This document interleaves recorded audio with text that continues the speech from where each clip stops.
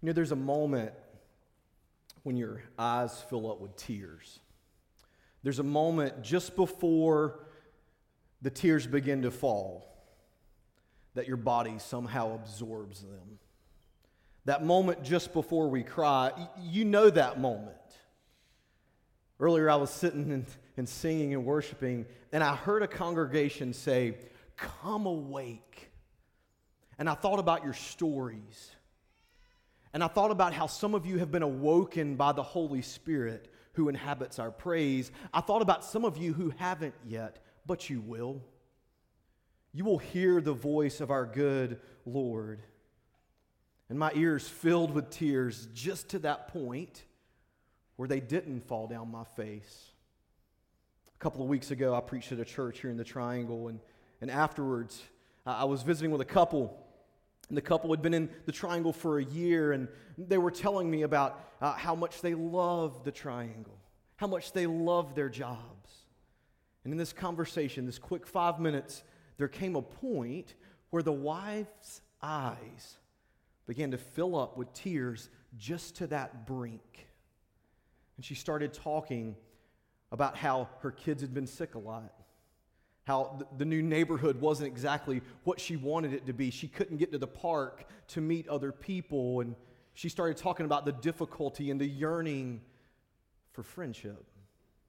You know, as we enter into the story of the Bible, what we realize is that our lives are not simply events, but they're stories being written. A story of friendship with God first, that He might be so kind to call us into friendship with Himself. A story of Christian community, gospel friendship with one another, this deep need that we have. And as we look in 1 Samuel 18, 19, and 20 this morning, what we will see is a little glimpse of the beautiful substance of gospel friendship. Our text for today is a story about a king named King Saul. King Saul came into power. King Saul did a couple of good things, like many politicians do. But then the arrogance of his position, the anxiety of all of the pressure began to get to him. And King Saul, instead of relying on the God who made him, began to rely on himself. And thus a downward spiral in his life began of bad decisions, of difficulty in relationships, of poor leadership. At the same time that this is happening, you have got David, a young boy. This is the David who killed Goliath. This is the David who played the harp. This is the David who was handsome and ruddy, the Bible says. He was working in the court of the king, and so you've got a king who doesn't have it together, who's insecure about his leadership, and on the other side, you've got a young boy who's growing and strong and mighty. And that's where we pick up our story today. I think it's your custom that you stand as we read God's word, so would you stand with me as I read 1 Samuel chapter 18, and stick with me as I read the first 16 verses. As soon as he had finished speaking to Saul, the soul of Jonathan, the son of Saul, was knit to the soul of David. And Jonathan loved him as his own soul. And Saul took him that day and would not let him return to his father's house. Then Jonathan made a covenant with David, because he loved him as his own soul. And Jonathan stripped himself of the robe that was on him and gave it to David, and his armor, and even his sword, and his bow, and his belt. And David went out and was successful wherever Saul sent him, so that Saul sent him over the men of war. This was good in the sight of all the people, and also in the sight of Saul's servants. As they were coming home, when David returned from striking down the Philistine, the women came out of the cities of Israel, singing and dancing to meet King Saul with tambourines, with songs of joy, and with musical instruments. And the women sang to one another and celebrated. Listen to this. Saul has struck down thousands, and David his 10,000s. And Saul was very angry. And this saying displeased him. He said, they have ascribed to David 10,000s, and to me they have ascribed thousands. And what more can he have but the kingdom? And Saul eyed David from that day on. The next day a harmful spirit from God rushed upon Saul. And he raved within his house while David was playing the lyre as he did day by day. Saul had his spear in his hand, and Saul hurled the spear, for he thought, I will pin David to the wall. But David evaded him twice. Saul was afraid of David because the Lord was with him, but had departed from Saul. So Saul removed him from the presence and made him a commander of 1,000. And he went out and came in before the people. And David had success in all his undertakings, for the Lord was with him. And when Saul saw that he had great success, he stood in fearful awe of him. But all Israel and Judah loved David, for he went out and came in before them. Let's pray. Lord, we need you because we are united with you, and only in that relationship can we hear from you. And so speak, Father. Your children are listening. Amen. You may be seated. I have a Citibank double cash credit card. Now, before you get up and leave, this sermon is not about credit. Okay, so have no fear. But I have this credit card. I applied for this credit card. They looked at my salary, our household income. I got accepted for this credit card with a small credit limit. I got a long document in the mail that I had to sign. It was an agreement that I have with this bank. And there's some real benefits to me signing my name and using this credit card. I get 2% cash back on all my purchases. So as long as I pay my bill on time, that adds up. I get protection if somebody uses my card without permission. My card's been stolen 3 times. It got used at a White Castle in Detroit, Michigan. 2 places I've never been. White Castle and Detroit, Michigan. I'm protected from those charges. It comes with travel benefits. There are benefits to having this agreement, but there are also consequences that are listed in this agreement. If I don't pay my bill, guess what I get charged? Interest. If I don't pay my bill, the benefits go away. If I don't pay my bill, then my credit begins to get worse and worse. I've made an agreement with the credit card company, and we have agreed to keep our parts of it. This is what a covenant is. Say the word covenant. Do you know why we use words like covenant? These big theological words that maybe you would be embarrassed if you couldn't define. We use those words because the Bible uses those words. And so putting those words on our lips, it makes us remember them. And God is patient with us as we learn His Word. This is what a covenant is. I've made a covenant with the credit card company. We're in a relationship that has certain terms to it. That's what happens in this story. David and Jonathan, the son of the king Jonathan, they make a covenant with one another, a covenant of friendship. And we're going to see that the friendship they have is actually the friendship that we all really want. Just like that lady I talked to 2 weeks ago, whose eyes filled up. This is a beautiful story of friendship. The first thing we see in this story, in the first 5 verses, if you want to flip around in the Pew Bible, it's on page 155, I think. The first thing we see is that friendship means seeing as God sees. That sounds very simple, doesn't it? But if we're honest with ourselves, it's really, really difficult. David and Jonathan, these 2 boys in some way were a lot alike. They had similar interests, similar backgrounds. That's true of us too, isn't it? We might find out that we both like jazz music, or that we both think that the bass player up here is incredible. and start a long conversation about that. Friends share experiences, not always, but that's one reason we connect with people. Have you ever met a person that you immediately connected with? Shared experiences, shared ideas, you challenged one another. That's David and Jonathan. These guys would have cut through all the small talk. They would have probably understood a lot about each other when they first met. You see, Jonathan, in this story of David and Jonathan's dad, Saul, Jonathan has seen all of this unpack. Jonathan has seen who David really is. Jonathan saw his father come to power, the king. He saw his father gradually begin to go crazy and arrogant and anxious. He saw his father be set aside, lose the anointing of God as king. He saw his father be a coward before Goliath, and a young boy knock him out with 3 stones. He saw David enter into the king's service and play the harp to help his father. He saw David's name become greater in the nation, as the women sang in our text. He saw David become a great leader of the nation without even really trying.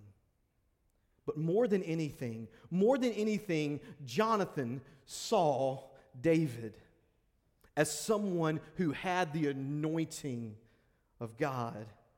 Jonathan had a better view than anyone at the difference between the king and the young little Hebrew boy. He saw who he was in his heart. He saw that David was a man after God's own heart, and Saul wasn't. Friends see us for who we are, for our brokenness and all, but they see Jesus working in us.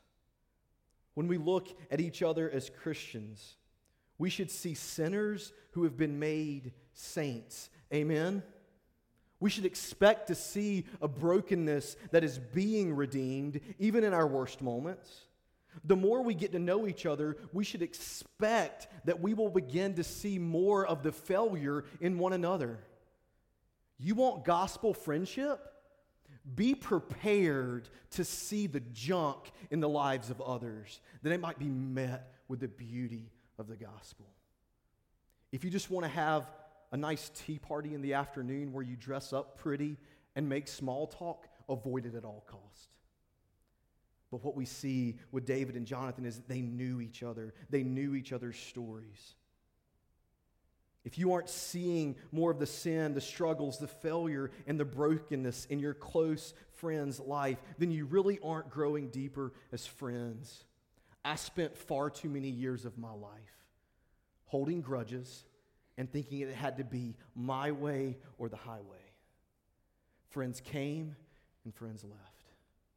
It was when I began to see my failure, my brokenness, my need for Christ, and seeing others' failure, others' brokenness, and others' need for Christ, that I began to find friendships of substance.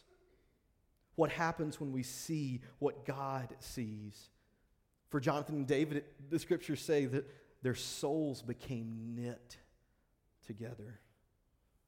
Have you ever held a quality blanket made by some women who've been knitting and making blankets and quilting for years and years and years? There's something special about it. It's not this mass-produced piece of cloth. It's woven together tightly. It'll last for years and years and years. When we see that each person God puts in our lives as friends has a calling on their life from their Creator, we see that each person God puts in our lives is beautiful but broken. We begin to see how similar we are. Our souls knit together with friends, not simply because we like playing video games or going to the same restaurants in Durham. Our souls knit together because we see Jesus working in our brokenness more and more. And friends, this requires the gospel. This requires the good news of Jesus that forgives our sin and those who will sin against us, that we call friends.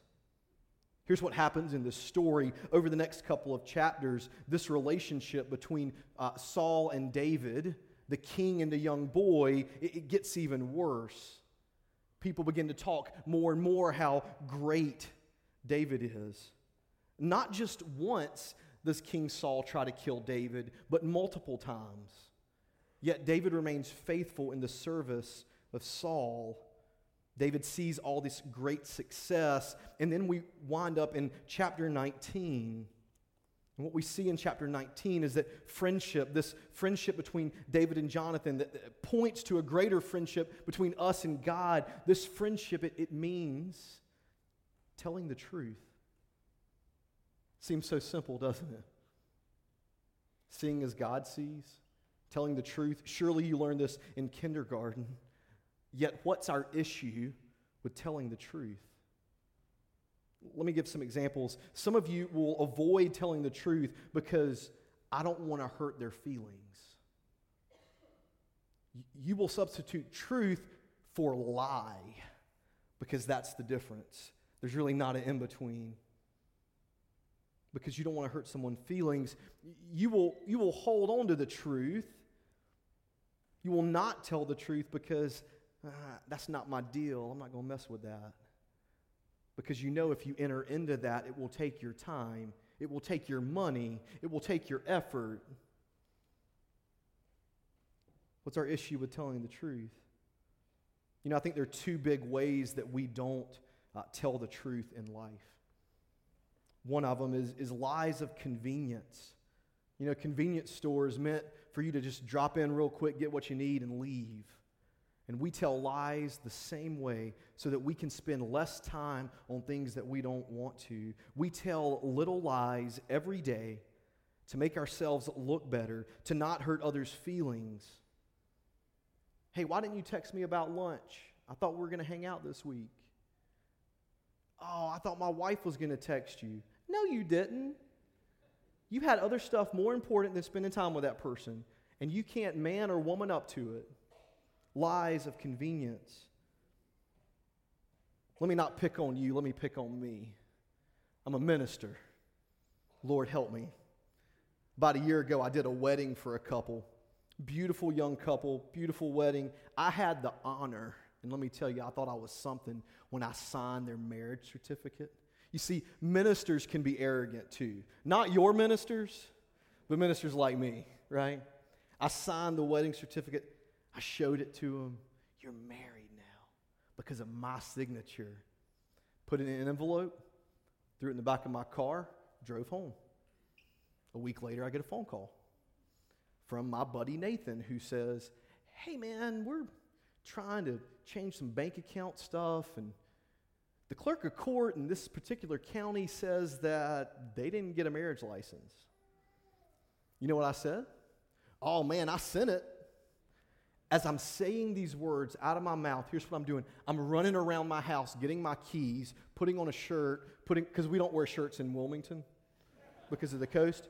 Putting on my hat, I'm getting my keys, I'm running to the car. I'm in my car driving to the post office to mail something that I just told him I sent. And guess what else I'm doing? I'm giving him advice about how to track it down. Oh, yeah. Well, you know, maybe you just need to wait till Monday. You know, maybe the person that's normally in there is on vacation. It's an intern or something. I'm just building up these little lies of convenience. Why? It doesn't change the circumstances of what's happened. No, it makes me look better. But the Lord doesn't work that way. And so the next day, Nathan and Rachel came to my house. And right in front of my house, the first thing I said is, hey guys, I'm a liar. And I'm really sorry. And here's what happened, and here's what I did, and here's how I continued to lie. And they just burst into laughter because they saw the absurdity of these little bitty lies of convenience, but we all do it. How about lies of silence? Maybe one of your friends or family members is doing something you know is wrong. Maybe you can see that they're involved in something that will hurt them and others. Something that's so clearly part of God's plan for them or not part of God's plan for them, yet you choose silence over truth. You think you're saving a friendship when you're actually missing the chance to go deeper with them. You think you're saving a friendship, but maybe you're letting them hurt someone else. Maybe you're letting them hurt themselves more. I'm not just talking about the random person in the grocery store. I'm talking about those we eat with, those we travel with, those we walk with, those we work out with. What does growing in truth look like? I think Jonathan's commitment to the friendship he has with David begins to show us.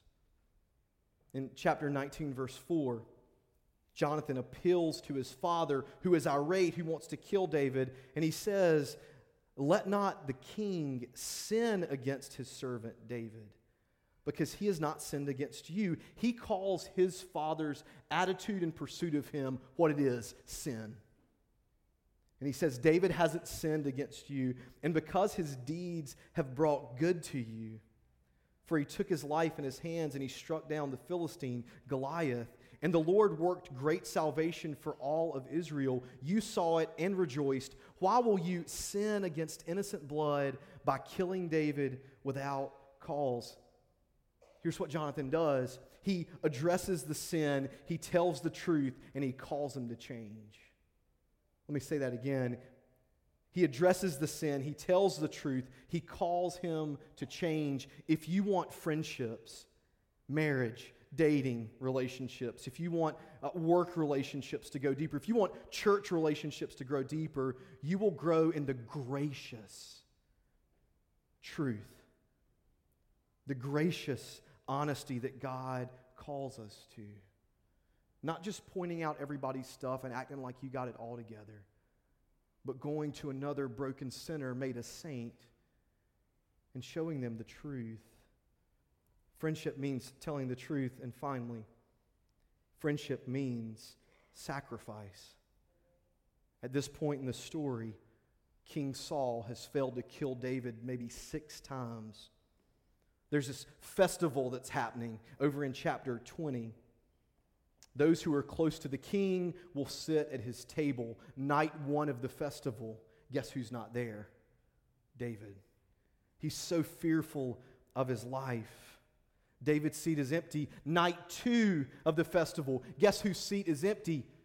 David.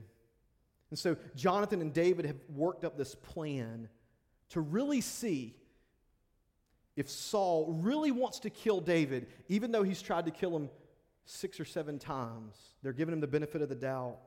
They work up this plan, and so while David hides in a field, Jonathan will tell his father, hey, I've given David permission to go away, to go see his family. Jonathan's dad, if King Saul gets mad and angry, we'll know that he wants to kill David. If he's like, oh, cool, no worries, then we know at this point that he's not mad, but in this story, Saul becomes irate when he hears this. Look in chapter 20, verses 30 and 31. Here's what it says.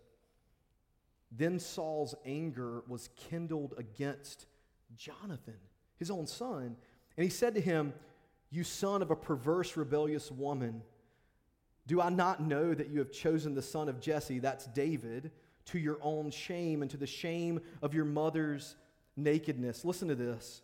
For as long as the son of Jesse lives on earth, neither you nor your kingdom shall be established. Friendship means sacrifice. He not only sacrifices, in a sense, a relational capital with his father, but think about who Jonathan is for a second. Jonathan's the prince. Who gets to be the king when the king dies? The prince. Jonathan should be king, yet he is protecting David, who will become king. He's willing to sacrifice not only his garments, like we read in those first 5 verses of chapter 18, not only his sword, not only his robe or belt, he's willing to give it up all for his friend. Because he sees the glory of God's good plan in taking something that seems so weak and making it so powerful and beautiful for God's glory. You see, sacrifice will produce a friendship that makes others not just better, but makes others people who are walking in the newness of life that God brings us. John 15 says this, "This is my commandment, that you love one another as I have loved you. Greater love has no one than this, that someone lay down his life for his friends." Jesus, in the line of David, the true King of Israel, has made a covenant with us. A covenant of friendship, a covenant that we will break, that we will fall short of, and that we can never keep, but a covenant that He does. He's made a covenant of friendship with us. He sees as God sees. He doesn't just tell the truth. Our good God is the truth, and we are united to Him, and we can experience the truth. And it is because of His sacrifice on the cross for our sins that we are in relationship with Him. And the Bible tells us, don't bring your credit card. Don't bring your billfold. Don't bring any money, but come and buy. Because what I have for you is free and good and lasting. Say covenant. Now go live in it. Let's pray. Jesus, we thank you for being our friend. Lord, we thank you more than anything in this world that you unite yourself with us and that we can't lose you or misplace you or be a bad enough friend where you will walk out on us, Lord. We glory in the fact, from the strongest to the weakest in this room, that you call us friends. It's in your name we pray. Amen.